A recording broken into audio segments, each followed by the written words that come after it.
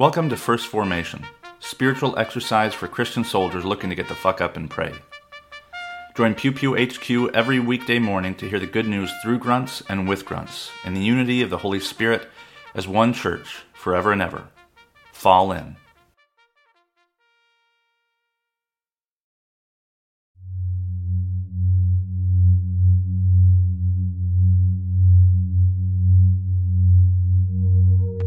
Psalm 82. God has taken his place in the divine council.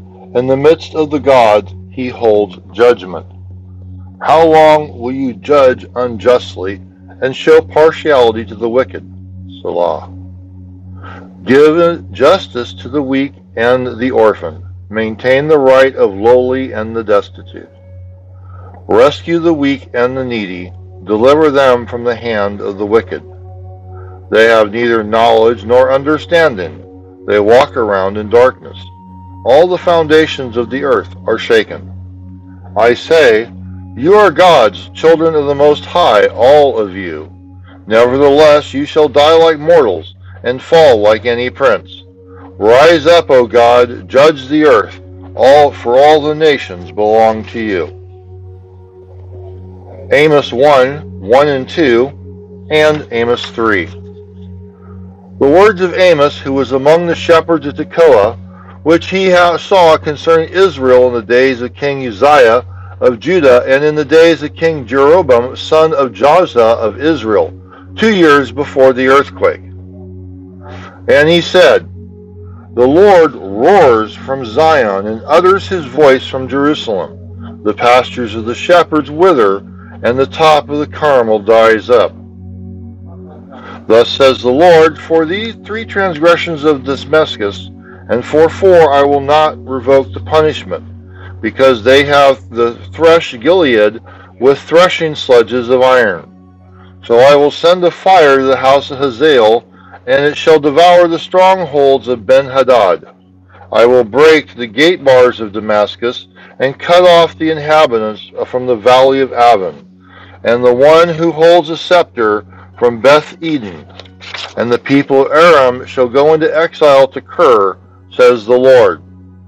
Thus says the Lord, for the 3 transgressions of Gaza, and for the 4 I will not revoke the punishment, because they carried into exile entire communities to hand them over to Edom.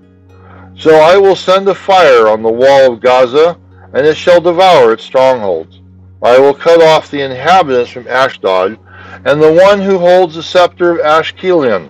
I will turn my hand against Ekron, and the remnant of the Philistines shall perish, says the Lord God. Thus says the Lord, for the 3 transgressions of Tyre, and for the 4 I will not revoke the punishment, because they delivered entire communities over to Edom, and did not remember the covenant of kinship. So I will set a fire on the wall of Tyre, and I shall devour its strongholds. Thus says the Lord, for 3 transgressions of Edom, and for 4 I will not revoke the punishment, because he pursued his brother with the sword, and cast off all pity. He maintained his anger perpetually, and kept his wrath forever. So I will send a fire on Teman, and it shall devour the strongholds of Bozrah. Thus says the Lord, for the 3 transgressions of the Ammonites, and for 4 I will not revoke the punishment, because they have ripped open pregnant women of Gilead in order to enlarge their territory. So I will kindle a fire against the wall of Rabbah, and it shall devour its strongholds with shouting on the day of battle, with the storm on the day of the whirlwind. Then the king shall go into exile, he and his officials together, says the Lord. Thus says the Lord, for the 3 transgressions of Moab, and for 4 I will not revoke the punishment, because he burned to lime the bones of the king of Edom.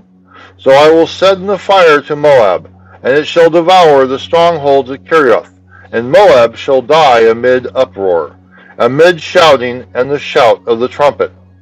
I will cut off the ruler from its midst, and will kill all its officials with him, says the Lord. James chapter 2, 14-26. What good is it, my brothers and sisters, if someone claims to have faith but does not have works. Surely that faith cannot save, can it? If a brother or sister is naked and lacks daily food, and one of you says to them, "Go in peace, keep warm and eat your fill," yet you do not supply their bodily needs, what is the good of that? So faith by itself has no works, is dead. But someone will say, "You have faith and I have works. Show me your faith apart from works, and I will show my works will show your faith. You believe that God is one. You do well. Even the demons believe and shudder. Do you want to be shown, in senseless person, that faith apart from works is worthless? Was not our ancestor Abraham justified by works when he offered his son Isaac on the altar? You see that faith was active along with his works, and by works faith was brought to completion. Thus the scripture was fulfilled, saying, Abraham believed God and was reckoned to him as righteousness, and he was called the friend of God. You see that a person who is justified by works, and not by faith alone. Likewise was not Rahab the prostitute also justified by works when she welcomed the messengers and sent them out by another road? For just as the body without the spirit is dead, so faith without the works is also dead.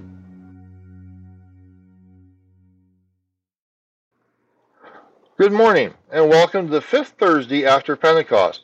This is Tim Tribble, Specialist, United States Army.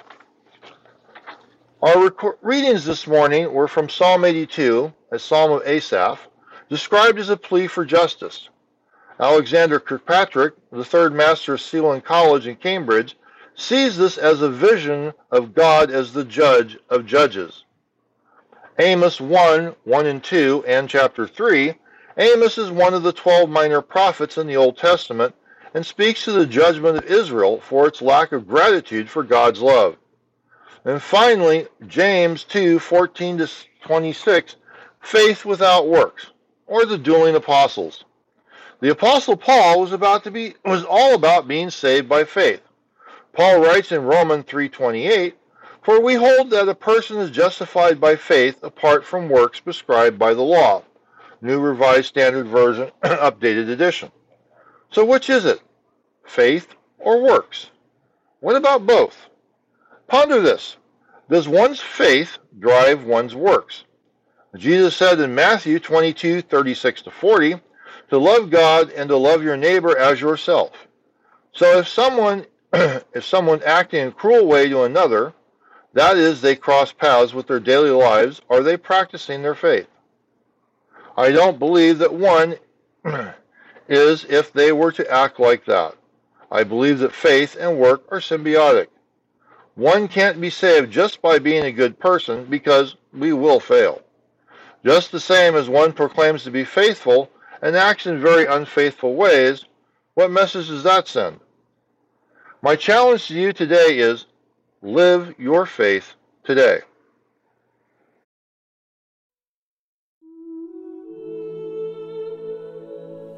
A prayer for the good use of leisure from the Book of Common Prayer. O God, in the course of this busy life, give us times of refreshment and peace, and grant that we may so use our leisure to rebuild our bodies and renew our minds, that our spirits may be opened to the goodness of your creation. Through Jesus Christ our Lord. Amen. Thank you for falling in to First Formation, where Pew Pew HQ shares morning prayers for the humble, hardy folk caught in the crosshairs of God and country. If you like what you've heard, you can participate in one of the three following ways. First, you can support the podcast at patreon.com/pewpewhq. You can contribute as little as $1 a month, and you can cancel at any time if I ever piss you off. Second, you can become a co-host by recording a lectionary reading for a future episode. Instructions will be provided, and you don't have to be a grunt to collaborate with Pew Pew HQ in this or any way. Finally, you can also record and send prayer requests of a minute or less. Prayers can be included in the episode, read anonymously if you wish, or kept private for me to pray for off-air. So there you have it, 3 ways to participate in First Formation. I hope you'll continue to listen, even if I can't convince you to jump in. This has been Brother Logan Isaac, always faithful, always family. Semper Familia.